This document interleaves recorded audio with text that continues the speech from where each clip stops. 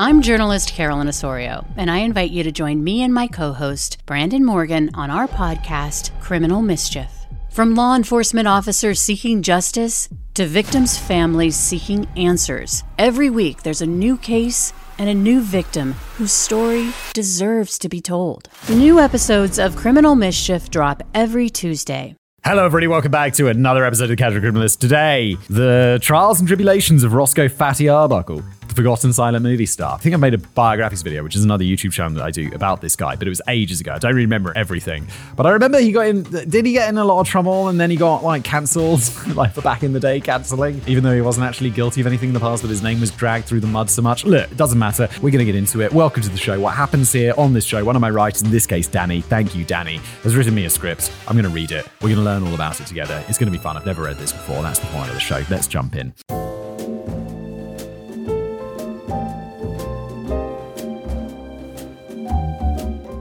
Who can remember the good old days before everything was utterly ruined by cancel culture? Ah, yes, the good old days where Harvey Weinstein was producing movies. You'd need to have a pretty long memory, cancel culture, maybe a modern turn, but celebrities were already getting cancelled over 100 years ago. Danny and I, same page. Just ask Roscoe Fatty Arbuckle. Well, you can't, obviously. He's been dead for ages. But we can... I don't know why that's so funny, but it's he's dead. Of course he is. He's a long... that is a name. Fatty Arbuckle is I know he's dead. It's although sometimes you're like Henry Kissinger. Yeah, he's dead. No, he's not. He's still alive. He's 100. But we can still examine his tragic story, which may well be one of history's most brutally unjust examples of a beloved figure getting downgraded from celebrated hero to villainous zero overnight. The hugely influential comic star of the silent cinema screen was one of the most famous people on the planet for many years, but unlike his legendary contemporaries such as Charlie Chaplin and Buster Keaton, who gained cinematic immortality, it seems that Arbuckle's career was quietly brushed under the red velvet carpet. It's a bit tricky to revisit his classic pioneering works for yourself, as the majority of his films no longer exist. Oh, it's so crazy that stuff can just, nowadays, we don't have to, there's no storing film. Wasn't there some, famous fire a few years ago, in Hollywood or somewhere, which lost, a whole load of classic films, at Sony or something? And it's just they're gone forever. We hadn't backed them up yet. We hadn't got them onto digital. And now it's even stuff like this, it's never going anywhere. YouTube's probably got 7 backups. I've got backups. It's unless, there could be some Carrington event sort of destruction of technology because of a solar flare or whatever. But really, is data storage is cheap. This is going to be around forever. And it's now movies, proper movies from back in the day are just lost. It's yeah, no, they're just done. They're just, maybe we'll find them someday. Someone's got a copy in their attic or something, but mostly they're just gone. He may have been one of the very first stars of Hollywood, but he also found himself embroiled in Tinseltown's very first scandal, and later became the very first actor to get blacklisted in a saga which forever changed the motion picture industry in more ways than one. A technically illegal party thrown by the fabulously wealthy Arbuckle in 1921 led to the mysterious death of a young aspiring actress in his hotel room, after which Arbuckle was accused of rape and accidentally crushing her to death with his own vast weight. Holy shit, dude. That is grim. The aggressive persecution from a lawyer with an axe to grind led to a series of media circus trials in which dubious tactics were displayed on both sides, and the witnesses couldn't seem to make up their minds on exactly what they witnessed. Popcorn and custom pies at the ready as we try to piece together what exactly happened in room 1219 in San Francisco San Francis Hotel on the 5th of September 1921, wow, exactly 100 years ago, and consider how the shifty behavior of certain individuals led to the dramatic fall of Hollywood's prince of silent film. Fatty makes a dramatic entrance. So this guy's obviously overweight. People are yeah, we'll just call him Fatty Arbuckle. Roscoe Arbuckle didn't get off to the kindest starts in life. That's partly because even before he was given the cruel name of Fatty, he had to put up with his very real full name, which was Roscoe Conkling Arbuckle. That's not too bad. Wait, is a conkling something? Does that mean something? Does this mean something? Doesn't seem too bad. But he was only given the name because his dad hated him from birth. Roscoe weighed in a pretty heavy 13 pounds when he was born in Kansas in 1887. And wow, he's exactly 100 years older than me. I was born in 1987. He was born 100 years before me. How about that? And his opening scene in life proved to be a bit of a difficult experience for his mother Mary, who was a small and slender build. Come to think of it, his dad William was of a small and slender build too, as were all of Roscoe's 8 siblings. What happened to Fatty? Got a genetic shake of the dice. Either that, or maybe he's not his dad. This raised suspicions in William's mind that Roscoe wasn't his real father and that Mary had been playing around with a much bigger guy on the side. The suspicions were almost certainly completely unfounded, as Mary was a devout, God-fearing Christian who would never dare dream of infidelity, bearing false witness, or coveting her neighbor's ass. But that didn't stop William from naming his new bouncing boy after Senator Roscoe Conkling of New York, a womanizing philanderer whom William utterly loathed. Nice. Yeah, that's fucking classy, mate. Yeah, well done. That's it's most likely just a genetic roll of the dice that he happened to be big, and you named him after someone you hate. You seem a bit of a dickhead, to be honest, mate. In fact, William was an utter knob, who would regularly get drunk and dish out random beatings to Roscoe for the most trivial of reasons. His simmering resentment for his son was further fueled by his wife's Mary's severe health problems which followed from the traumatic birth, and of course, this was apparently all Roscoe's fault for being so big. Yes, blame the baby. That makes perfect sense. After the family moved to Santa Ana, California, an 8-year-old Roscoe had an unpleasant time at school where he was regularly teased and bullied about his weight. This was where he was first given the nickname of Fatty Arbuckle, a name that he always despised, even though it was destined to become the name by which he was best known. Oh, that's depressing, isn't it? Oh, God. They just, imagine if, like, you're a famous movie star and they're calling you after you're, like, the cruelest name that you had at school. It wasn't all bad news for Arby. It'd be like, well, I wasn't bald at school, but they'd be like, yeah, Baldy Whistler. I wouldn't really mind, that's fine. But it's like, that's what it is. Baldy Bald Whistler. Slaphead Whistler. It wasn't all bad news for young Arbuckle, though. It was around this age that he first took to the stage when a travelling theatre troupe pitched up in town and were in need of an emergency replacement for a child actor who had been taken ill. Roscoe was happy to fill in, although it wasn't maybe the most notable first chapter in a beckoning career in show business. Not only was he required to wear blackface, the barefoot role also required him to wear black feet. Dude, black feet, that's a whole other thing that I've never heard of and I didn't need to know about. God damn the past. And whilst home life was turbulent and occasionally violent, Roscoe enjoyed a healthy relationship with his loving mother. Things settled down a bit when his father, who frequently disappeared without explanation, finally left the family home for good, taking one of his older sons with him to start new jobs in a hotel miles away from Santa Ana. Wow, father of the year there, right? So not only doesn't he just leave, which is move number one, but he takes one of his sons and he leaves the others behind to wonder why they weren't taken. That's going to be great for his development. This is one of those, because this is Catch a Criminalist, it goes like one of two ways. One, it completely ruins him and he just becomes like a drug addict, wash up who does nothing. Or he's like, you, and he gets a chip on his shoulder and he becomes Fatty Arbuckle, a silent movie star, super rich and successful, and then dragged through the mud. But look, it's that moment, it's that pivot moment, isn't it? It can break you or it can make you. I just was watching that Arnold Schwarzenegger documentary on Netflix, and his biography is one of my favorite books. And he's talking about him and his brother and how his parents drove them super hard, especially his dad, and it basically made Arnold and broke his brother. Just like two people, same treatments, different results. And it's just like one gave Arnold like that chip on his shoulder to be like, I'm going to do everything. And the other one just to be like, it just crushed my self-confidence. Fascinating. But sadly, this more settled home life was more of a short than a feature-length film. In 1898, when Roscoe was just 11 years old, his mother died, quite possibly from the health issues which had arisen from Roscoe's own birth. There are conflicting reports as to what exactly happened next, although the gist of the events are broadly the same. Roscoe was sent away to live with his father and brother in the hotel. One account tells of Roscoe catching the train alone and then waiting for 12 hours at the platform for his father to pick him up until he eventually realized that wasn't going to happen. Another tells of Roscoe arriving at the hotel only to find his father and brother had quietly moved on the previous week without forwarding address in anticipation of Roscoe's imminent arrival. Oh my God, this poor kid. Jesus Christ. It's possible that both accounts are true. We do know for certain that Roscoe was sent away to the hotel to live with his father, who wasn't there. The hotel staff took pity on the bereaved, clearly distraught and now homeless 11-year-old boy, offering him board in a tiny room. Some say it was actually a closet, although that sounds a bit Harry Potter to me, in return for doing odd jobs around the hotel. Depending on your perspective, this is either an act of overwhelming kindness from the hotel staff or a troubling case of child labor, which would probably be frowned upon today. Sure, it'd be frowned upon today, but I think this is kindness. Like, he's been abandoned by everything, and I don't imagine that the welfare system is particularly well developed in 1898 or whatever. So, and considering what like other sorts of labor and child labor was going on, weren't kids like working in mines and shit back then and chimney sweeps and all of that nonsense.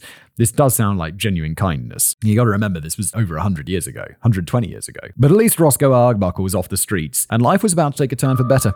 Let me interrupt today's episode to tell you about our fantastic sponsor, Factor. With the busy fall season just around the corner, you might be looking for wholesome, convenient meals for jam-packed days. Well, Factor is America's #1 ready-to-eat meal kit, and it can help you fuel up fast with chef-prepared, dietitian-approved, ready-to-eat meals delivered straight to your door. You'll save time, you will eat well, and you'll stay on track with your healthy lifestyle. Look, if you're too busy with your end-of-stomach goals but want to make sure you're eating well, Factor allows you to skip that trip to the grocery store, which we all know is a massive hassle. Plus, no chopping, no prepping, no cleaning up, and you still get the flavor and the nutritional quality that you need. Factor's fresh, never frozen meals are ready in just 2 minutes, so all you have to do is heat and enjoy, which is massively convenient. Plus, they've got calorie-conscious options, so you can try delicious dietitian-approved calorie-smart meals with around 550 calories or less per serving.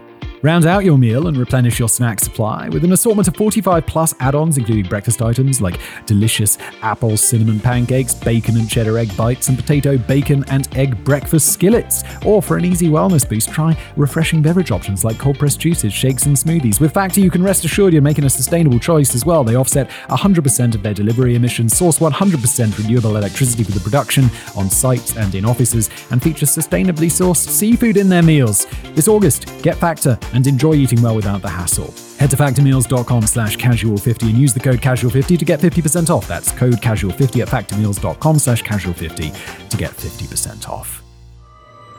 Fatty goes to Hollywood.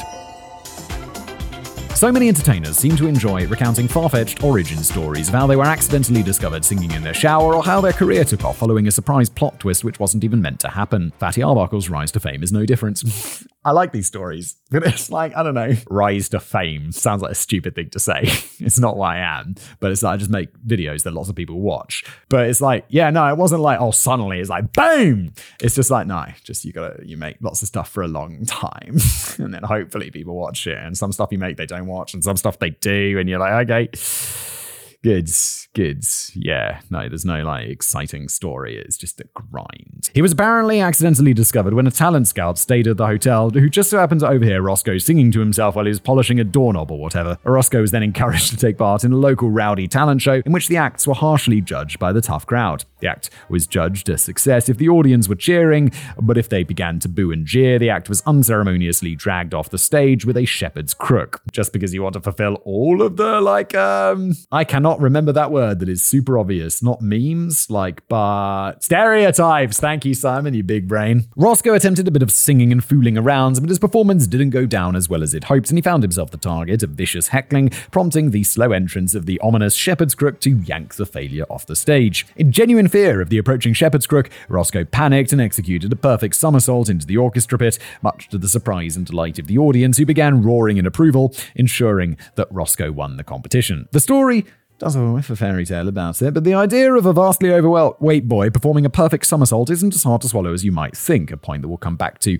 later is that Roscoe was surprisingly nimble on his feet and proved in adulthood that he was still more than capable of somersaulting on demand. Holy I can't somersault. I think that thing where people just stand and then they do a full somersault from just standing position to standing position. I'm like, 1, how do you learn how to do that without crippling yourself? And 2, how do you learn how to do that? I should learn how to do that. That'd be awesome. And then you'd just be like walking along, people be like, I was hanging out with my mates the other day. We were at a swimming pool. They were like, it was just a swimming pool, just like maybe 10 meters long, 15 meters long. And I've always known that I can swim I've got like a surprisingly large lung capacity. And my mates are like, we're just swimming. And I'm like, I bet I can swim like 4 lengths underwater. And they're like, there is no fucking shot.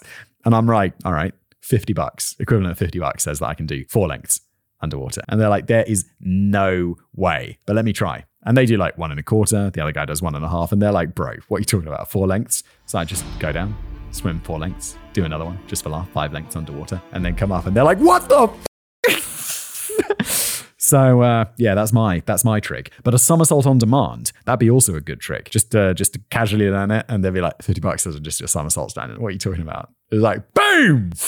because I'm not the most athletic-looking guy. But by whatever means he was first discovered, Roscoe Arbuckle was already touring in a traveling theatre group by the time he was on the verge of turning 18. He performed songs, told jokes, clowned around a bit, and demonstrated those impressive acrobatics whilst making a bit of a name for himself as the upcoming new star of vaudeville. In 1908, he met and fell in love with Minta Durfee, who was at the time a chorus girl, but who would later appear in silent films herself, going on to become the first leading lady for Charlie Chaplin. Wow! They married the very same year, although it was often remarked that they looked like an odd couple. By this time, the 5'9" Roscoe tipped the scale at well over 300 pounds. Hey Siri, what's 300 pounds in kilograms? It's 1.36 kilograms, so it's 136 kilograms. Good lord, that's a big boy. Whilst Minta was just over 5 feet with a petite figure, leading to speculation that sharing a bed might have been a little bit disastrous for little Minta. It wasn't the last time that people would speculate on how Roscoe's weight could lead to various serious issues in the bedroom for the other party. After embarking upon a long tour of China and Japan with the vaudeville company in 1909,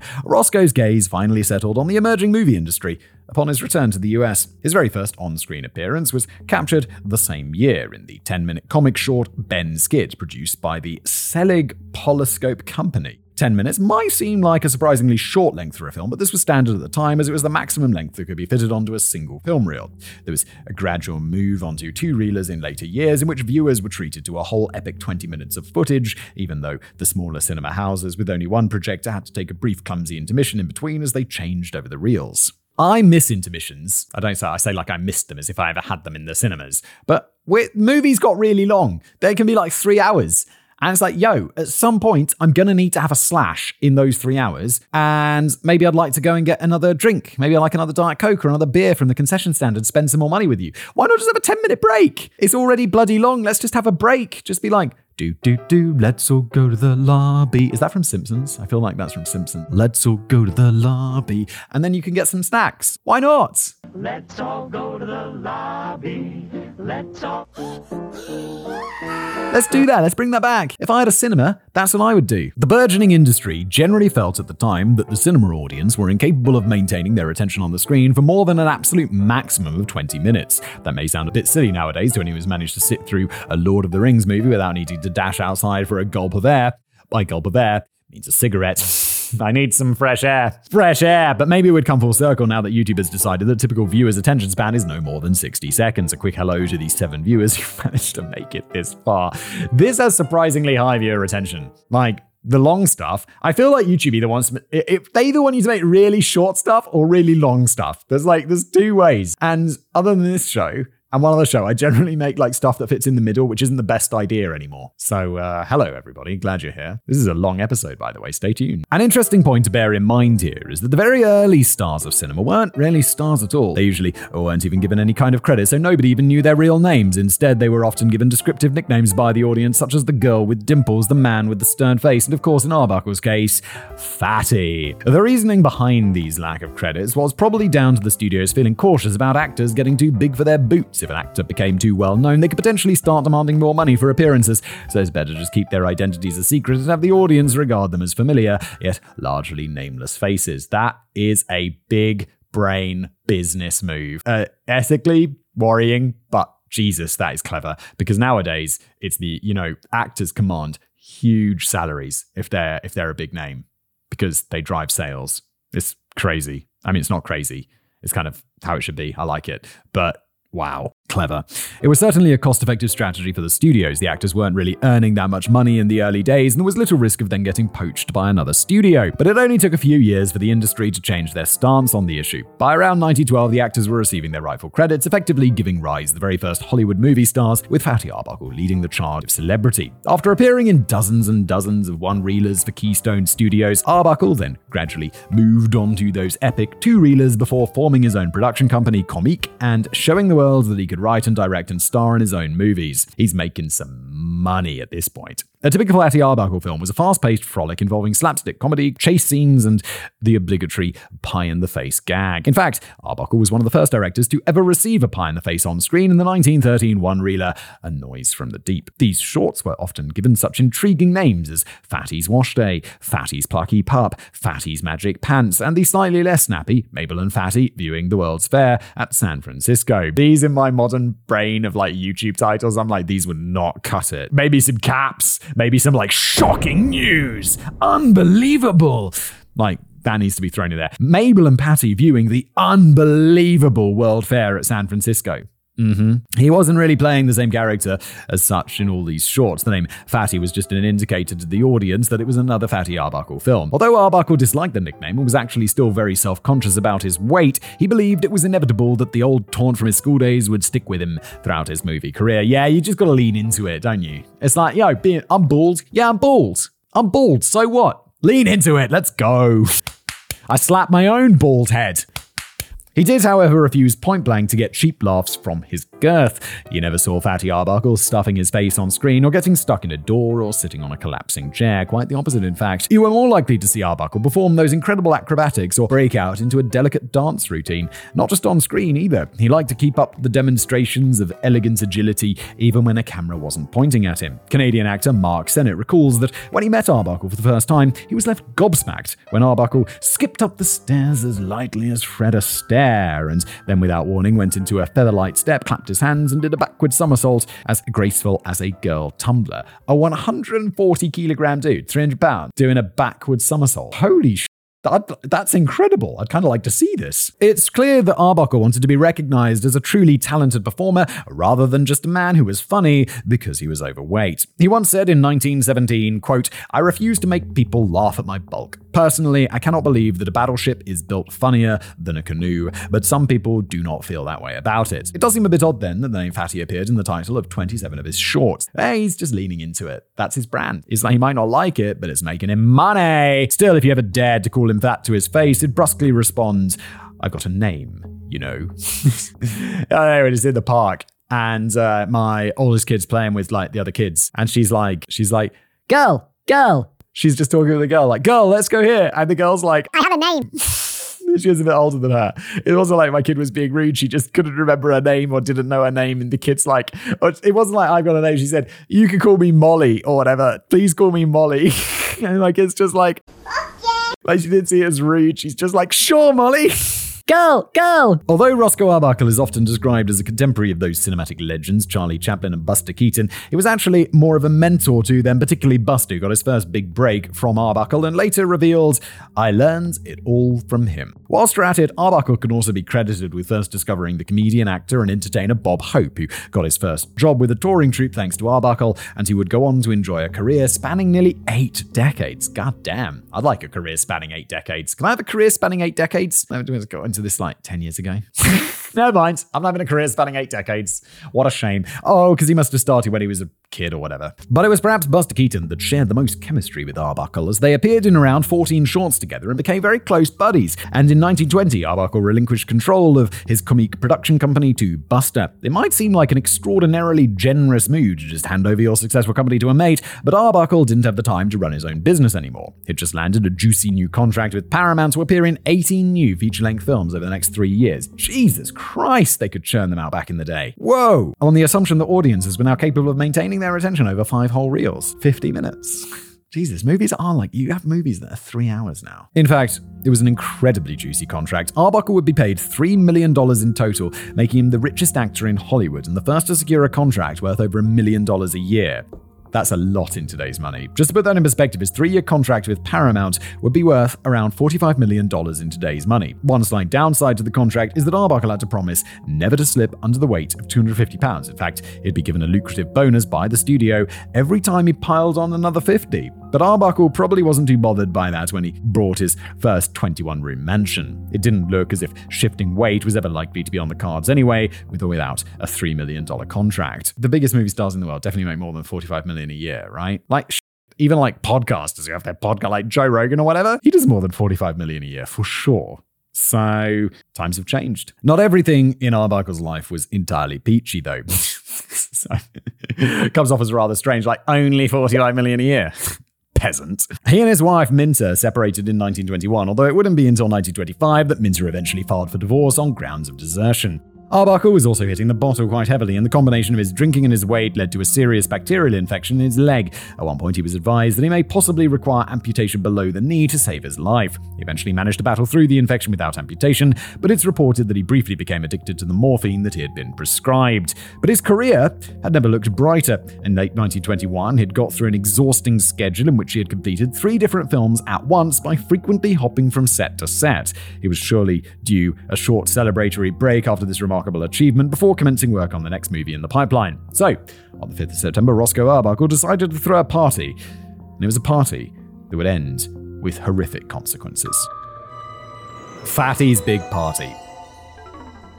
It was a party which he very nearly didn't attend at all. Along with his chums, actor Lyle Sherman and director Fred Fishback, Arbuckle had decided to drive down to San Francisco and rent out a whole suite of 3 connecting rooms at the top of the St. Francis Hotel, in which he planned the weekend-long party. Just before Arbuckle had set off in his custom-built Pierce Arrow touring car, he had received an alternative invitation from Buddy Buster Keaton to spend the weekend on Buster's new yacht. It was an invitation he should have accepted, but he instead decided to stick with his original plans. Another potential spanner had also been thrown in the works when Arbuckle had decided to get his car serviced before the trip.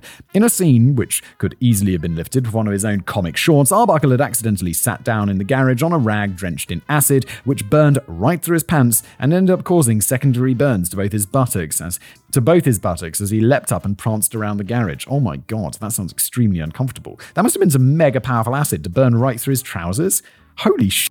Arbuckle later contacted his mates and told them that the trip might be off as he didn't think he'd be able to sit comfortably on the car seat after his arse had caught fire. Fred Fishback was having none of it though. He generously sent Arbuckle a nice padded rubber ring on which to perch his scorched posterior. It was a nice gesture from a good friend, but it was another potential escape route from disaster, which had been unwittingly roadblocked. I'm sure most of us have been to a few wild parties that got a little out of hand. Sure have. The one that springs instantly to mind is the time when things got so bad the party host had been aggressively evicted by his landlord at the end of the night. God damn. I'm not sure why most of us had clambered up onto the roof of his house in the middle of the night, and I'm not sure why we thought it would be a good idea to respond to the angry screaming from next door by getting out a couple of bongos and chanting to the lyrics to give peace a chance for about 90 minutes. Oh. That's pretty bad. I know this sounds incredibly antisocial, it does, and I wouldn't say I'm proud of my involvement, you shouldn't be, but to bear in mind this was taking place on the noisiest street in the north of England, and the host of the party was probably one of the quieter residents. There's this noisiest street in the north of England that exists. The party came to an abrupt halt when we heard the clattering of ladders against the side of the house, and the boiling red face of the landlord popped out of nowhere to inform us all that if we didn't get down immediately, he would beach 7 shades of shit out of the lot of us. With hindsight, this would have probably been a brilliant moment for one of us to execute a perfect backward somersault over the landlord and land in the front garden to rapturous applause, but seeing as the landlord was much bigger than us, we kind of just meekly apologized and got down from the roof with our bongos to figure out what we were going to do about our now homeless friend. He wasn't that bothered actually, it had been a top party and the sticky chicken skewers were exquisite. He's like, I don't mind. The next morning, oh god, where am I going to live? Oh, fuck's sake. Need a new house. I would have expected Fatty Arbuckle's party to have been a little more refined than that. The St. Francis Hotel was one of the swishest joints on the West Coast with telephones in every room, which was practically unheard of at the time. Look, just because it's in a fancy place, it's just going to get out of hand in another way. It's still, the people still party, I guess, like rock stars. They're famously partying for a reason. And it doesn't mean that they're getting on top of their house in the north of England. It just means that they're doing naughty things in the penthouse of a hotel instead. From the 3 huge rooms rented out by the trio, room 1219 was to be a bedroom shared by Arbuckle and Fresh Fishback, while Lyle Sherman got his own private quarters in room 1221, and room 1220 was the designated party room. These guys are mad rich. Why not have your own hotel room? A whole gang of show business types had been invited to the party to enjoy the free-flowing booze provided by Arbuckle and his mates. In fact, this was the biggest draw of the party.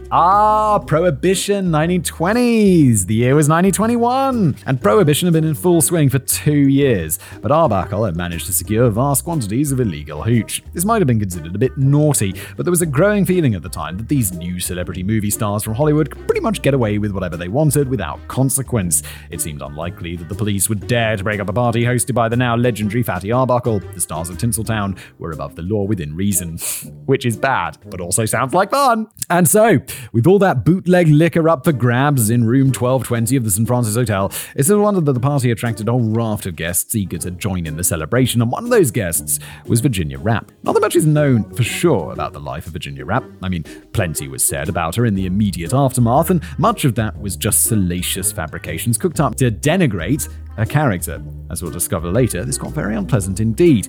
It's often reported that Virginia was a failed actress who had fallen on hard times, whose life was beginning to spiral out of control, but this didn't seem to be the case at all. Hailing from Chicago, Virginia had forged a pretty successful career as both a model and a fashion designer, during which time she became engaged to dress designer Robert Moskowitz, who then tragically was killed in a car accident. She later embarked upon a long-term relationship with the leading silent film director and producer Henry Lerman, and it was announced around this time that she had tried to break into the movie industry herself. She hadn't yet become a fully fledged star, largely appearing in uncredited bit parts in shorts, although she did have a single prominent role in the 1917 comedy romance Paradise Garden. But that's not to say that she'd given up on her ambition. Virginia was still a 30-year-old aspiring actress when she turned up to the party hosted by Arbuckle, a man whom it's believed she didn't know that well. It's not known for sure if Virginia was even officially invited or whether she was just kind of gate-crashing the event, but we do know for sure that Virginia would never get the chance to appear in another movie. At some point during the party, Virginia had visited the bedroom in 1219, the bedroom shared by Arbuckle and Fishback, and is said to have had some sort of encounter with Roscoe Arbuckle. Following this encounter, Virginia could be heard screaming in pain and was found writhing in agony on the bed. It was initially suspected that she might have just drunk too much dodgy hooch. The first doctor on the scene concluded that her condition was most likely caused by intoxication. There was no need for Virginia to be rushed to the hospital. Instead, she was moved to hotel room 1227 of the hotel for a couple of days, paid for by Arbuckle. But Virginia's condition was to deteriorate dramatically. Still suffering from chronic pain in her abdomen, Virginia was eventually taken to Wakefield Sanatorium, where she sadly died just 2 days later from peritonitis, an infection of the inner lining of the belly brought on, in this case, by a ruptured bladder. But the question remains over how exactly Virginia Rapp had endured a seemingly spontaneous bladder rupture over the course of a party. Your bladder can rupture in a car accident, right? If you really need to pee, and then you're in a car accident, it can burst. So my thinking would be, like, she needs to pee, and she's, having some sort of encounter with Mr. Arbuckle, and he's a large man. And maybe he squeezes her. It's possible, yet incredibly rare, for a bladder rupture to be sparked by binge drinking, and of course, this is the conclusion at which many people arrive. Virginia had gone way overboard with the illicit booze and had effectively drunken herself to death. But it's more common for a spontaneous bladder rupture to be brought on by intense physical trauma, and this led to speculation of a more sinister kind. Just what exactly had taken place between Roscoe Arbuckle and Virginia Rapp in that hotel room? Can you hold your pee to the point of bursting? Because I'm assuming the reason that you can have a burst bladder if you drink too much is because you're drinking so much and you're too drunk so you don't realize the pain. So you really need to pee and you're just holding it and you're like, the pain isn't quite registering as it normally would or whatever. It's not really pain. It's just like that discomfort. It's a kind of undescribable feeling, but everybody in the world knows it. What it's like to really need to have a pee. And surely you'd just be like, oh, I've wet myself before, especially if you're super drunk. Before it would be before it would burst. Somehow I've been drunk many times, never managed to wet myself when I'm drunk, as far as I know. Maybe I've been so drunk that it's like, peed myself, and then I was just so trying to even wake up and it dried. Oh, I've thrown up once. I was just asleep and it was like, I was like, oh gosh, oh no, that kebab is now in my bed. Oh God. And I was at university. It was like a tiny little bed, and I'm like, so I can't even go to the other side of the bed and sleep. It's just, oh God, I guess I'll sleep on the floor. I better get a bucket. Oh, bad times. Thanks for that story, Simon. We'll appreciate that. Just what exactly had taken place between Roscoe Arbuckle and Virginia Rapp in that hotel room? An alternative theory began to take shape. Arbuckle had lured Virginia Rapp into his hotel room and made unwanted sexual advances on the actress after forcing himself upon her. The sheer bulk of Arbuckle, who weighed 226 pounds at the time, had crushed Virginia and damaged her internal organs, causing her bladder to rupture, which led to the fatal infection. Why do we have to assume these are unwanted? I mean, maybe they could just be getting down to business, and he's a very large man. So, possible. A slightly mysterious woman by the name of Maud Delmont seemed convinced that this was more than just a theory. She was apparently a good friend of Virginia's who had been there at the party, and after Maud first rushed into room 1219 upon hearing her friend's screams, she came across both Arbuckle and Virginia, the latter of whom was laying on the bed and screaming that she was dying. Virginia was only capable of uttering 3 other coherent words. Arbuckle did it. Well, yeah. Wait, I don't understand. Like, this is going to be, if not reasonable doubt, I'd say is there any evidence that he was forcing himself on her? I don't want to be like, she's not accusing him of that. She could literally be just saying, well, we were getting it on and he was on top of me and he did it. He burst my bladder or whatever. He's done something to my insides. It doesn't mean like, right? Fatty spot of bother. Maud Delmont wasted no time in recounting her version of the story to the press, the police, and pretty much anyone else who was willing to listen. For reasons that aren't entirely clear, it was well established that Arbuckle had spent a big chunk of the party wandering around in his pajamas, bathrobe, and slippers. You'd think that the host of such a lavish party would have the decency to get dressed, but it seemed that nobody really batted an eyelid. Yeah, because he can do what he wants. He's Fatty Arbuckle. He's got a party in the penthouse of some fancy hotel. If he wants to wear a dressing gown, he can wear a dressing gown. Fatty Arbuckle was a major motion picture star, and he was allowed to be a bit quirky. Exactly. It's like if how's that quote go? If you're rich, you're not crazy, you're eccentric. Seems like Fatty Arbuckle's a little bit eccentric. Maybe he planned to put on some proper clothes when the party really got going later in the evening. According to Maud, her friend Virginia had been enjoying a few drinks with Arbuckle in the main party room, but she had no more than 3 in total and certainly wasn't drunk. Arbuckle had apparently seemed enthusiastic about the prospect of helping to further Virginia's movie career before he pulled her into room 1219 with the words, "I've waited for you for 5 years.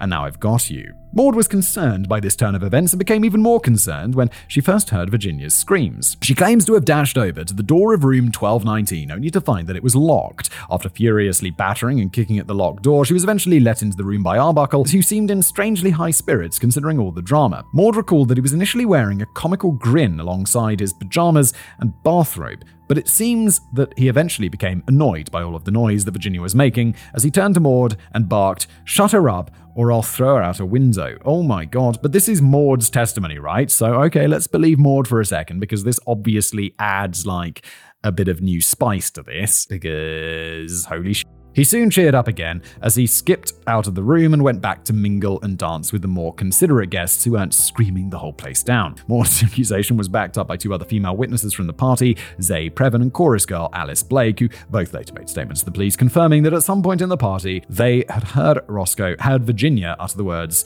"Roscoe hurt me." Which he did. But that doesn't mean he assaulted you, so they're backing up that part of the statement, not the part about him saying he'd throw out a window or shut her up and stuff, right? Roscoe Arbuckle was said to be taken quite aback when the police first arrived on his doorstep in Los Angeles on the 9th of September and announced that he was under arrest on the suspicion of R-word and first-degree murder. It's reported that he initially thought it was a wind-up until he responded with a hearty laugh asking, "And who do you suppose I killed?" But he soon quietened down when the police responded with the name of Virginia Rapp. It's worth noting at this point that Arbuckle may not have even been aware that Virginia had been taken seriously ill and rushed to the hospital. The last he may have known of the matter, she was still recuperating from a particularly bad hangover in a room at the St. Francis Hotel for which he was footing the bill.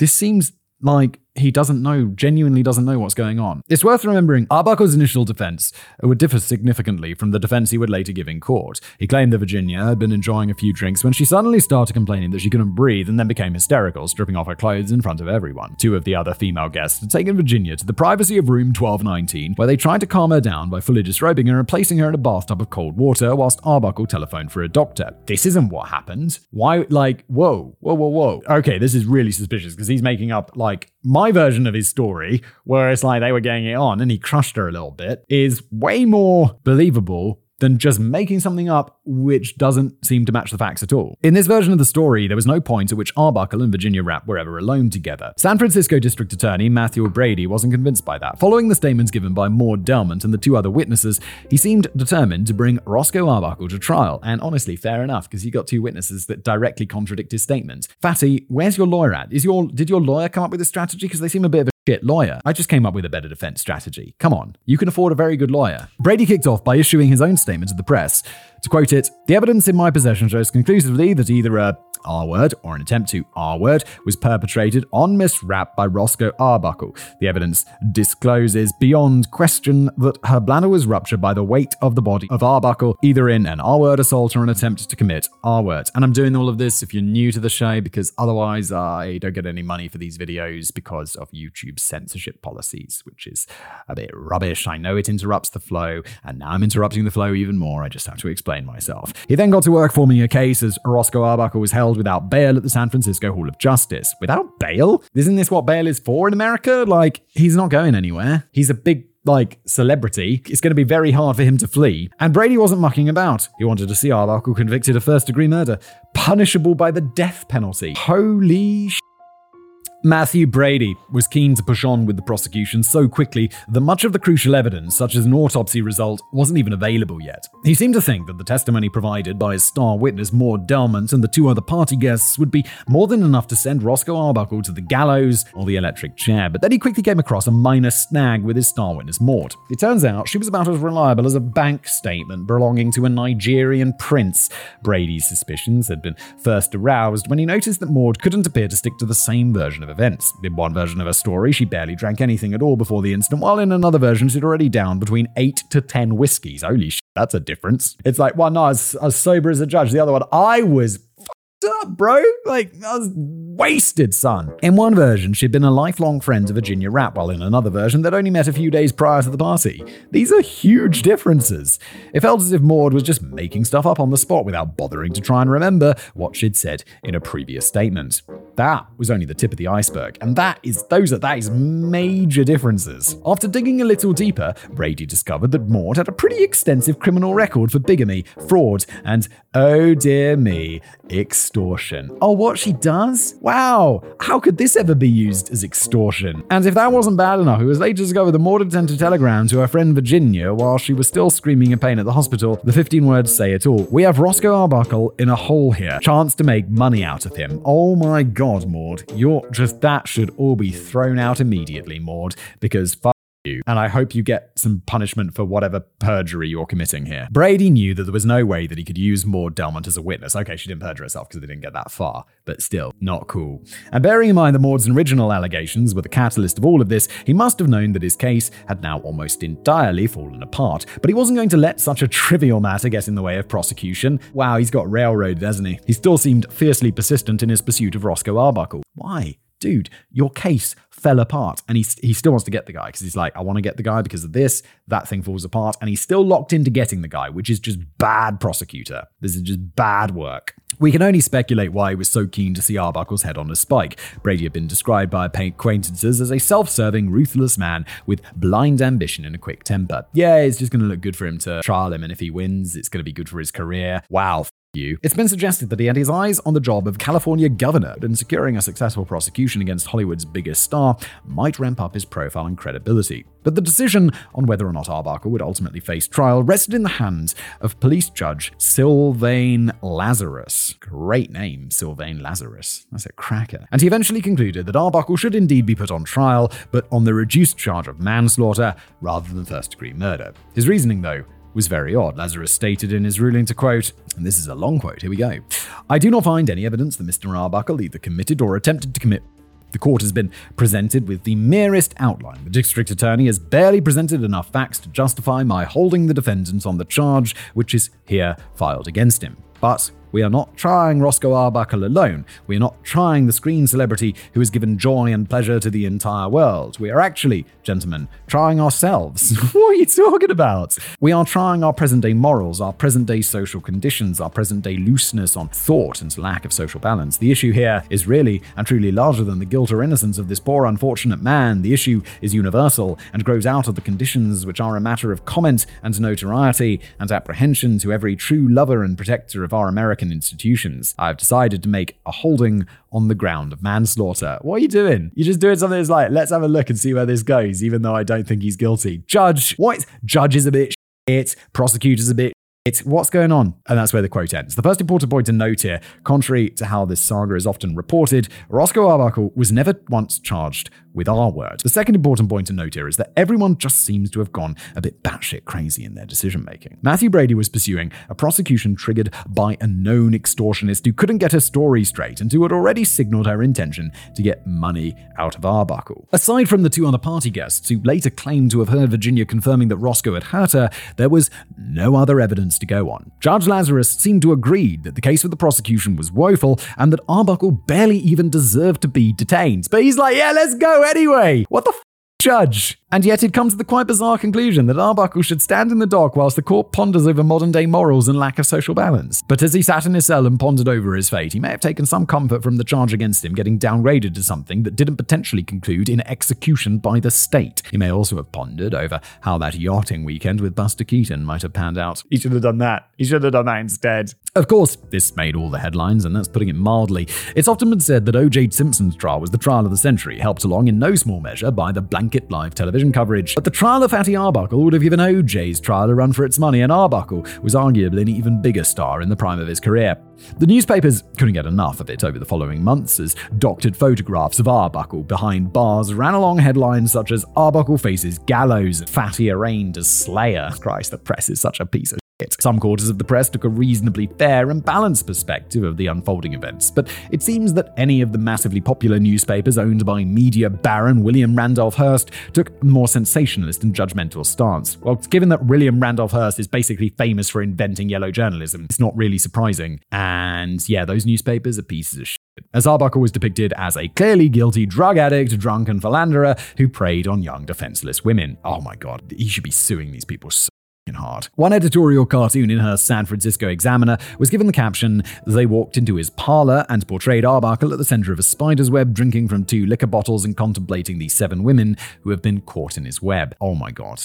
Sue the shit out of them, Arbuckle. You might think that William Randolph Hearst was another individual who just added in for Arbuckle, but it sounds as if he was more about shifting newspapers. Famously so. He just wanted to make money, and he did. Every time another sensationalist Arbuckle story appeared on the front page, sales would go through the roof. As Hearst himself observed, "I sold more newspapers during the Arbuckle trials than when the Lusitania went down." But his papers went way, way too far. I'm not going to dwell on all of this in too much detail, but it's often wrongly reported that Arbuckle had to defend himself in court over the allegation that just prior to accidentally crushing Virginia Rapp to death, he had sexually assaulted her with a piece of ice, though this piece of ice later evolved into a Coke bottle and a champagne bottle. Not true at all. The story originated in one of Hearst's newspapers and was possibly a twisted version of a genuine moment when some of the party guests rubbed ice on Virginia's stomach to help calm and cool her down. But although this allegation pops up all the time in association with the trials of Roscoe Arbuckle, it never existed outside of the sickest fabrications thrown up from William Randolph Hearst's attempt to sell even more papers. Yeah, bad dude. Roscoe Arbuckle did get a bit of support from family and friends, most notably from his then estranged wife, Minta DeFree, who traveled from her mother's home in California to attend the first trial and pose for pictures, standing loyally by his side. If your ex-wife is coming and doing that for you, that should say something about the character of the dude. I think this is such a fucking chance. Like, it's just someone was trying to extort him and it got way out of control by a prosecutor who wants to railroad someone and a judge who is like keen on examining society's flaws for whatever fucking reason, and that piece of William Randolph Hearst, who's printing all this garbage in the newspapers. Studio executives apparently warned actors not to speak publicly in defense of Arbuckle, as the movie industry was keen to avoid any further association with this very first Hollywood scandal. All of Arbuckle's films had already been effectively banned from cinemas, although there was a general expectation that the ban would be lifted should Arbuckle be found innocent. It seems that most actors complied with the request from studios to keep stum, probably in fear of getting reprimanded or destroying their own careers. And it maybe wasn't too hard for them to keep quiet during the era of silent movies, as they already had a fair bit of practice in that kind of thing. But Buster Keaton and Charlie Chaplin were both brave enough to defy the instruction and speak to the press in support of Arbuckle. Also, but such big stars that they can't possibly, it's like they can't, what are you going to do? Not put Charlie Chaplin in a film because he spoke up? Like, yeah, you could put like a lower actor. You'd be like, he's not going to find work again. But he's Charlie Chaplin. He's going to find work. Not only were they good friends with the actor, but they would also have been aware that they were both such big crowd pullers that no studio in their right minds would have dared to fire them exactly. So Chaplin seemed more than happy to tell the press, "I know Roscoe to be a genial, easygoing type, not harm a fly." A big chunk of the general public seemed to agree with this sentiment, perhaps finding it impossible to comprehend that the lovable, comical, roly-poly star of the silver screen could ever have been responsible for the death of an innocent woman. But not everyone was convinced of Arbuckle's innocence, and not everyone was patient enough to wait for a verdict. Before, Randolph Hearst as well. Before the main trial had even got underway, hundreds of women gathered around the San Francisco courthouse to protest against the acceptance of sexual misconduct in society and to call for Roscoe Arbuckle to be held accountable for his wicked crimes. And it was against this backdrop of vocal condemnation that Roscoe Arbuckle arrived at the city courthouse on the 14th of November 1921 to defend his name. Fatty's day out in court.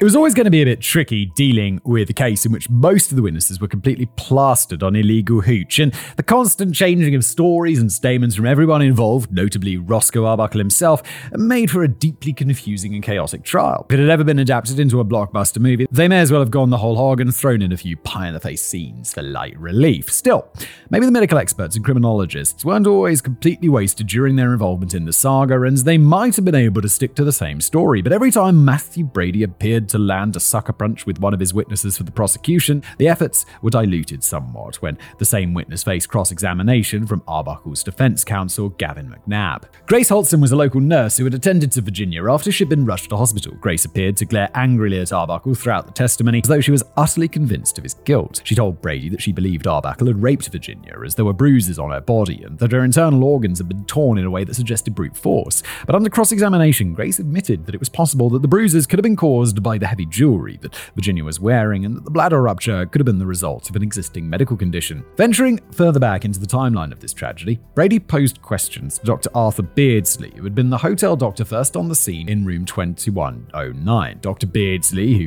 seemed to be of the opinion that Virginia's ruptured bladder may have been caused by external force, despite the fact that he initially seemed to conclude that Virginia was just suffering from the effects of heavy intoxication. The doctor later admitted to Gavin McNabb that during the whole period he spent with his patient, Virginia never once said anything that implicated Roscoe Arbuckle. This just seems like the person who kicked this all off was trying to extort him. Like, this is ridiculous. The local criminologist, Dr. Edwin Heinrich, sent a shockwave through the court when he took the stand with what he believed to be compelling evidence, something which Brady's prosecution case had been so far very much lacking. Okay, let's go. Let's see what this is. Dr. Heinrich claims that he had come into possession of Virginia's fingerprints on the door handle of the hotel room, which were superimposed by Arbuckle's fingerprints, indicating that Virginia had tried to get out of the room, but Arbuckle had placed his hand over hers and slammed the door shut in a bid to prevent her escape.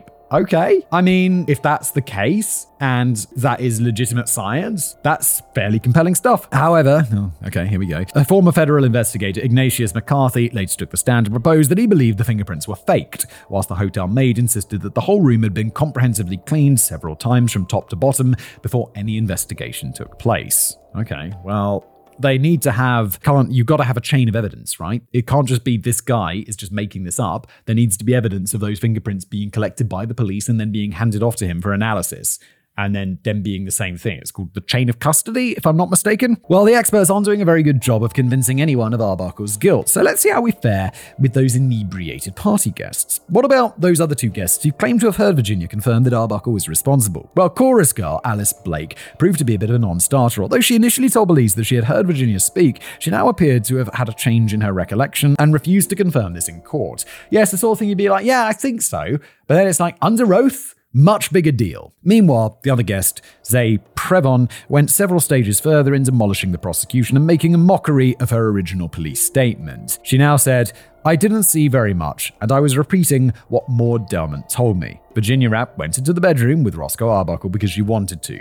That's all I have to say." Well, that kind of destroys it, right? She was like the other person. There were two witnesses or three witnesses. Two of them have said like, no, that's not what it was. And the third one was trying to extort him. So no. Well, it wasn't quite all she had to say. For an encore, she went on to say that she'd always considered Arbuckle to be a kind and thoughtful man. The prosecution rests. Jesus Christ. That's your witness you called prosecution? What are you up to? Still, Brady Matthew had another party guest witness to pull out of the hat. This time it was model Betty Campbell, who revealed in her testimony that Arbuckle was smiling a few hours after the incident. And that's it. I think Brady was trying to convey the message that Arbuckle hadn't shown the slightest bit of remorse or concern after a guest had been taken ill at his party. Well, that's because he probably thinks that she's just had too much to drink. So he's like, hey, good party! But Brady may have been better off asking Betty Campbell to stay home. Later under cross-examination, Betty admitted that the prosecution had threatened to get her sent to prison if she didn't cooperate and testify against Arbuckle. Holy shit, dude. That is some serious stuff. So far, thrown in prison for what?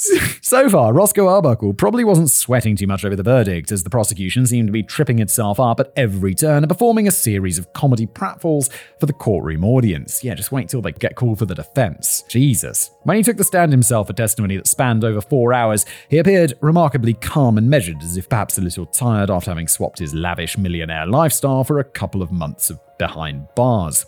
But the curious thing about Arbuckle's defense is that his story had changed significantly since it originally told the police and press that he had never once been alone with Virginia Rapp, who had suddenly become hysterical and started stripping off her clothes in the main party room. This is the most suspicious thing, that he changed his story. So we have to ask, why? Why did this change? Let's find out. This is the most suspicious thing that I think we've seen so far. He now claims that he had wandered into his bedroom in room 1219 in order to finally change out of those pajamas, bathrobe, and slippers. He was surprised to discover Virginia vomiting in the toilet of his bathroom, initially assuming, like many others, that she'd just had too much to drink. He became more concerned when Virginia began trying to tear off her clothes while screaming in pain. Arbuckle helped her out of her dress and laid her down on the bed, spending no more than 10 minutes alone with her before he called in other guests to help. One of the other guests was Maud Delmont, who applied ice to Virginia's stomach to try and cool her down, but it sounds as if Maud then needed calming down herself, as she suddenly became very confrontational with Arbuckle, who eventually lost his patience and threatened to throw Maud, not Virginia, out of the window if she didn't shut up. I think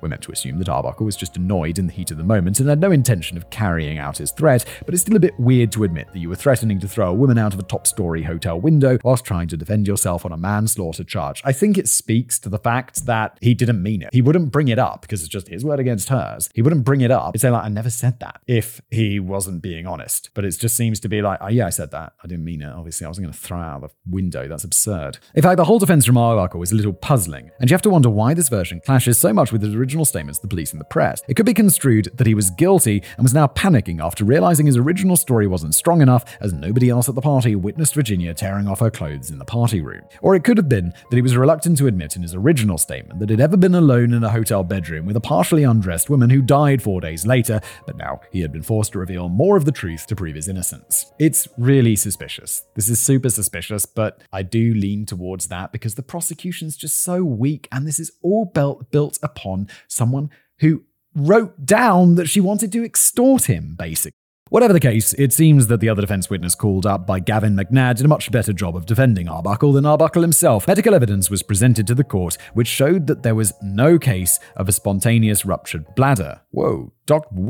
Okay. Doctors testified that Virginia had a pre-existing chronic bladder condition, whilst a nurse revealed that Virginia had complained of severe abdominal pain 6 weeks prior to the party. The coroner concluded that Virginia Rapp had been suffering from chronic inflammation of the bladder and acute peritonitis, and whilst there were a few bruises on her body, there was no evidence whatsoever of an attempted sexual assault. Well, this kind of blows it apart then, doesn't it? Because there's going to be evidence of that. Because if someone's accusing someone of like R-word, they're going to check if that happened. I don't know if they could do that in the 1920s or whatever, but I'm assuming like no evidence of attempted sexual assault. I mean, there's just nothing to this. One final interesting point about the defense is that Gavin McNabb had originally intended to present several other unsavory implications regarding Virginia's personal life and medical history, but Arbuckle himself had reportedly requested him to drop this angle out of respect for Virginia Rapp. The defense was probably still pretty confident of a not guilty verdict, though. However, it was not to be. After 44 hours of deliberation, the jury conceded defeat and returned to the courtroom to declare a hung jury. They were deadlocked 10-2, majority in favor of acquittal, and a mistrial was ruled. Wait, 10-2 in favor of acquittal? How's that? Isn't that enough? I thought they just need one juror to be like, wait, they need 3? Is that right? 3 out of 12? Some of the jury members who had voted against conviction later admitted that they felt that Arbuckle was probably guilty, but not beyond reasonable doubt. There's something a bit dodgy about the selected jury, though. One of the 2 jury members who voted for conviction went by the name of Helen Hubbard, and she had been particularly vocal in her condemnation of Roscoe Arbuckle right from the very beginning, whilst forming an opinion ahead of it, isn't it? She had reportedly told other jurors that she would continue voting guilty until hell freezes over, and had refused to even examine exhibits or read transcripts during the deliberations. How are you not kicked out for this? It turns out that her husband was a lawyer with close connections to prosecutor Matthew Brady. How are you on that jury? That is a conflict of interest. But she never tried to hide this, and indeed felt quite surprised herself that she had made it through the selection process. She also strongly maintained that her marriage had nothing to do with her judgment. She was convinced that Arbuckle was guilty. Well, why don't you look at some of the evidence then, if you're so convinced? But if you were to listen to Gavin McNabb's and Roscoe Arbuckle's public response to the hung jury, you'd be forgiven for thinking that they hadn't been in the same courtroom when the verdict was declared. There were 2 jury members who had voted for conviction. The other was called Thomas Kilkenny, but unlike Helen Hubbard, he refused to speak to the press afterward, and so it seemed that he was very conveniently forgotten, whilst all the blame of the verdict was pinned on the apparently hostile and prejudiced Helen Hibbard. Gavin McNabb McNabb even began making blatantly false public statements in which he referred to an entirely fictitious 11-1 verdict. Meanwhile, here's Arbuckle's take on the hung jury, if we're to assume that he had any hand in putting together the public statements. But for one woman on the jury of 12 representatives, men and women, a woman who refused to allow her fellow jurors to discuss the evidence or reason with her, and who would not give any explanation for her attitude, my trial would have resulted in an immediate acquittal. It's worth remembering that at this point, women only had very recently been legally allowed to serve on some US juries and were still considered ineligible in most states. The defense team's angle seemed to be along the lines of, see what happens when you put a woman on the jury. Whatever next, a woman judge, it's political correctness gone mad. Maybe the next jury would be kinder to Arbuckle's cause, or maybe not. Arbuckle's defense team certainly seemed a lot more relaxed during the second trial, which got underway on January 11th, 1922. Well, that was one way of looking at it. Another way of looking at it is they were so confident of a favorable outcome that they could barely be bothered to put up a defense. Whoa, do your job, lawyers. I'm sure he's paying you a lot of money. Make the effort, huh? In fact, Gavin McNabb decided that Arbuckle didn't even need to testify for this one, and McNabb himself didn't even bother to deliver a closing statement. It was as if he was just either hoping to squeeze in a few extra rounds of golf over the next few weeks, or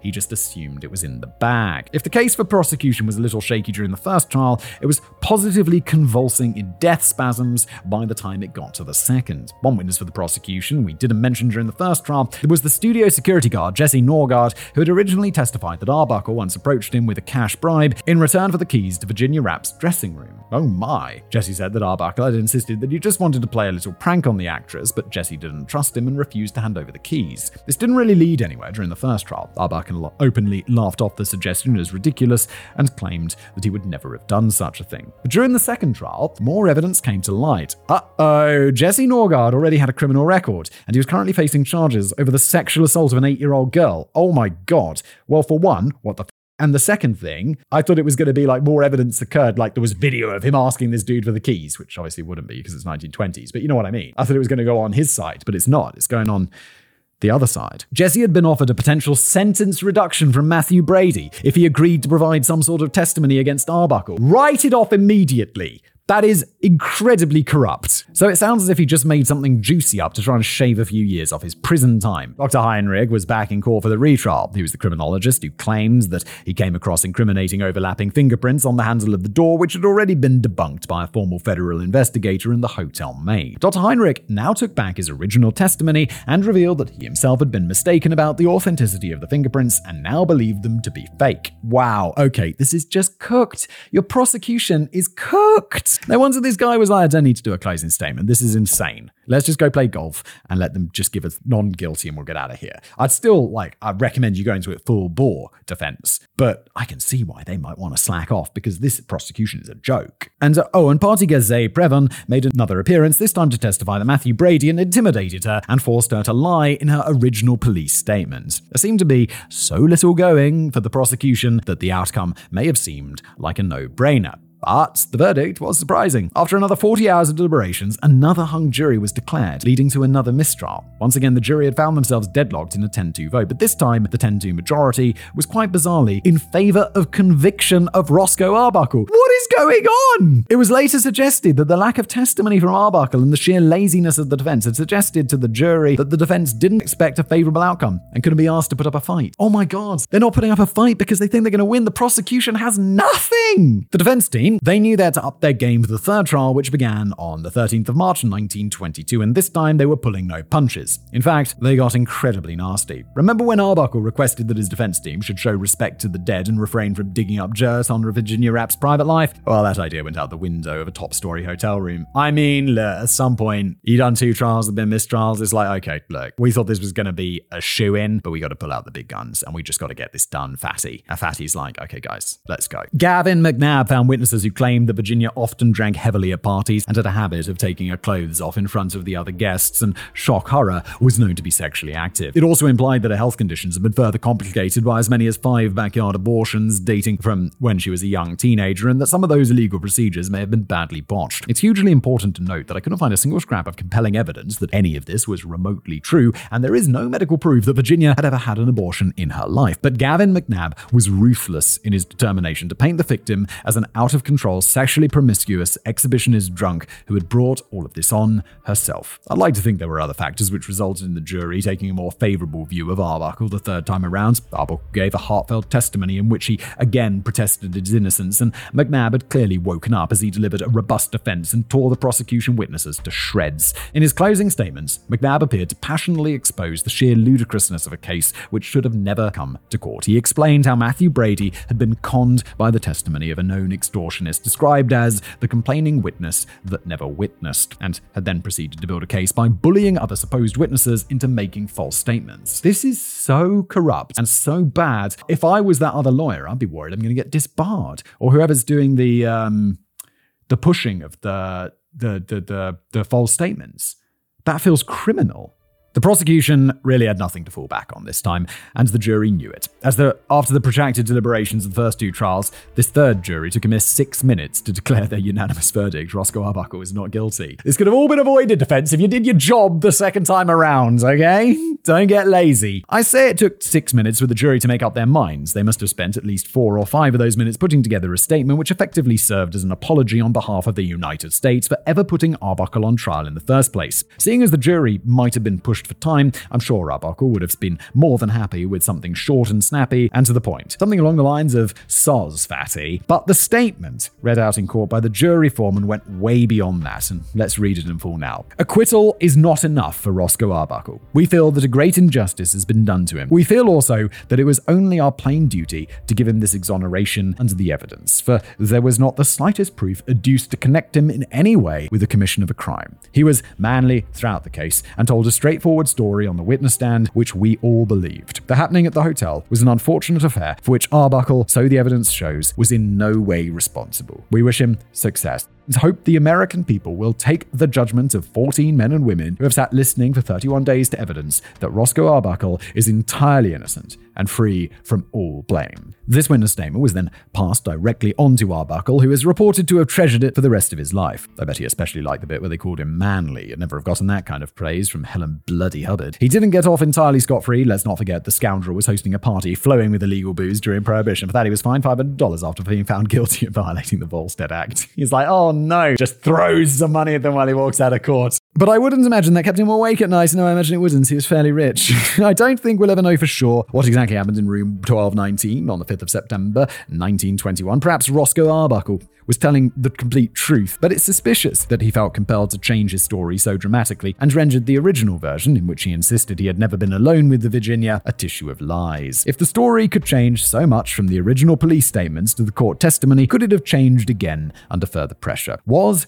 Roscoe Arbuckle still hiding something? I'm quite intrigued that the opinion at the time seemed to be firmly divided into 2 distinct camps. Roscoe Arbuckle was either a sexual predator who was responsible for the death of Virginia Rapp, or he was a man who had just happened to wander into his own hotel room as a party guest fell ill. There seems to be little suggestion of anything in between. Could Arbuckle not have been telling the whole truth about the events which were not a criminal nature, but also not something that he wanted made public? The fact that Arbuckle was in his pajamas and Virginia was partially undressed during their time together in the hotel room was always going to raise a few eyebrows. Whilst Arbuckle was separated from his wife Midger at the time, he was still legally married and wasn't known for chasing other women. It's not entirely implausible that something entirely consensual was going on between Arbuckle and Virginia in the hotel room before Virginia suddenly became ill, but Arbuckle didn't want this to be known. And yet surely he would eventually decided that telling the whole truth and just facing a little embarrassment about any intimate details was a better option than just making shit up and facing the risk of getting sent to prison for manslaughter. I think, in my opinion, what probably was the case was at first he was embarrassed about this, and so he told a slightly different story. And then he was more calculating about it and decided what he needed to say and what he didn't, and he saw how weak the prosecution case was, and he was like, cool, to get off on this, I don't need to. And his lawyer probably said, you don't need to reveal this stuff, and it's not material to the case, so don't. Whilst we don't never know all the details, we do know that Virginia Rapp tragically died from a pre-existing health condition which had been causing her grief for quite some time, and that Roscoe Arbuckle had been cleared of any charges relating to her death and was now free to pursue the next chapter of his movie career. However, the career of one of the most famous silent stars in the world was about to go through a particularly quiet phase. Fatty's downhill ride. Arbuckle wasn't exactly rolling around in money by the time the trials were finally over. His juicy $3 million contract with Paramount had been terminated, and he had to sell his mansion and his cars to pay off the $700,000 he now owed in legal fees to his attorneys.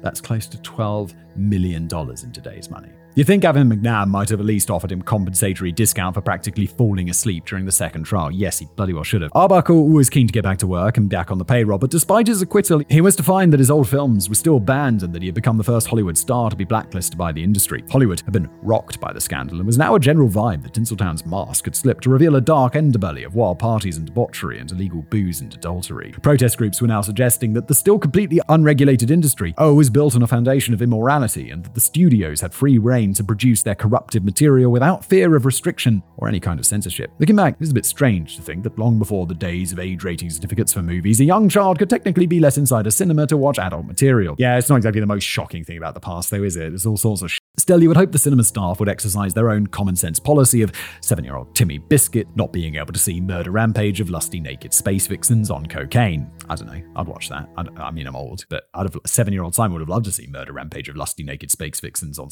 cocaine. What's cocaine? What's a vixen? But now the Hollywood bosses were getting a bit nervous that the US government might start sniffing around and imposing their own strict regulations on the relatively new industry. Yep, regulate yourself or get regulated. That is how it goes. So in a preemptive strike, the major movers and shakers in Hollywood got together to form a new organization called the Motion Picture Producers and Distributors of America and stuck the former postmaster, William H. Hayes, in charge of it. The idea was that Hayes would still be cleaning up the darker corners of a now self-regulating and self-censoring Hollywood without the need for national interference. The later introduction of the Code of Conduct Guidelines, known as the Hayes Code, was a hugely important milestone in the movie industry, sowing the seeds for the end of the pre-code era and heralding a new dawn in which film studios could no longer get away with producing any old muck.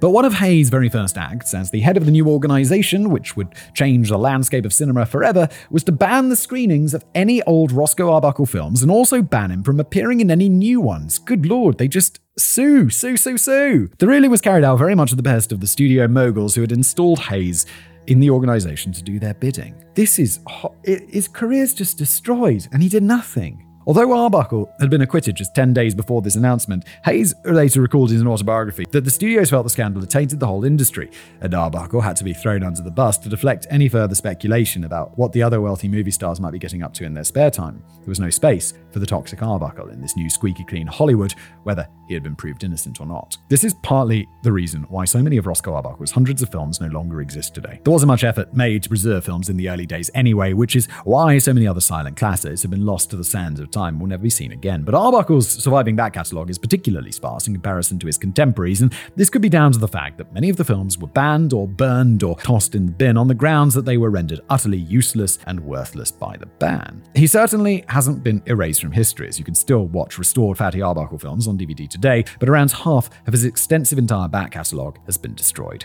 Whilst the ban may have seemed a harsh punishment for an innocent man, it only actually lasted 8 months before William H. Hayes grew a backbone and generously moved to lift it. However, for many years afterwards, theatres were still reluctant to show old Arbuckle movies, and the actor found it difficult to find work. During these wilderness years, his old mate Buster Keaton had already closed down the old comique production company, but had since formed his own new, bigger production company called Buster Keaton Comedies, and now agreed to give 35% of all the company's profits to Arbuckle to help alleviate his financial stress. Buster Keaton, you legend. That is good friendship right there, and I love it. But Arbuckle still found himself on a downer and turned back to the bottle after his personal life took a tumble alongside his professional career. Yeah, I mean, it's nice that he gets 35% of the profits, and I'm sure that's plenty of money to keep him going and stuff, but he's also an actor. He wants to act and he wants to perform. It's not just about the money.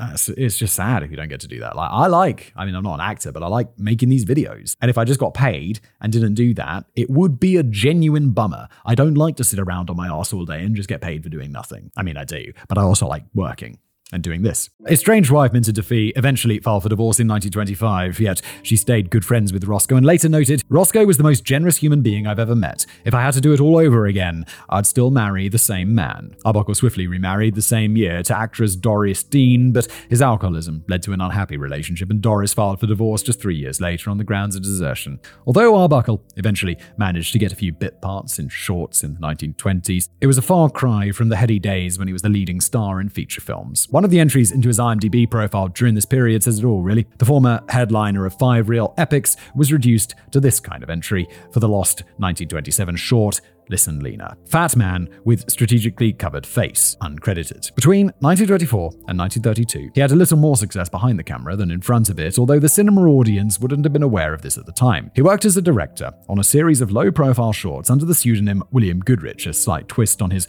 original idea of Will Be Good, which sounded more like an apologetic promise than a pseudonym. Actress Louise Brooks recalls feeling a sense of excitement when she realized she was going to be directed by the legendary Roscoe Arbuckle in the 1931 comic short Windy Riley Goes to Hollywood, but she was left somewhat disappointed by his lack of energy on set. She's revealed he made no attempt to direct this picture. He just sat in the director's chair like a dead man. However, things were finally beginning to look up for Arbuckle by 1932 in both his professional and personal life. After finally putting down the whiskey bottle, he married his third wife, actress Addie MacPhail, and the happy couple would remain together for the rest of Arbuckle's life. The very same year, Fatty Arbuckle was destined to make a surprising bounce back to the silver screen. He signed a deal with Warner Brothers to star in 6 two-reelers shown in 1932 and 1933, all of which would be well received. The silent film star even got the chance to use his voice in these newfangled talkie pictures for the first time. 4 of these shorts had already been released by the time Arbuckle and Addie MacPhail were celebrating their first wedding anniversary on the 28th of June 1933. The couple had invited a small group of friends out to dinner as a joint celebration of the wedding anniversary and the beginning of Roscoe Arbuckle's remarkable comeback, which now looks set to go one step further with the talk of a new Warner Brothers feature film on the horizon. Arbuckle is reported to have told his friends, "This is the best day of my life," as they all chinked glasses and tucked into their crab meat cocktails. The very same night, Roscoe Fatty Arbuckle died in his sleep from a heart attack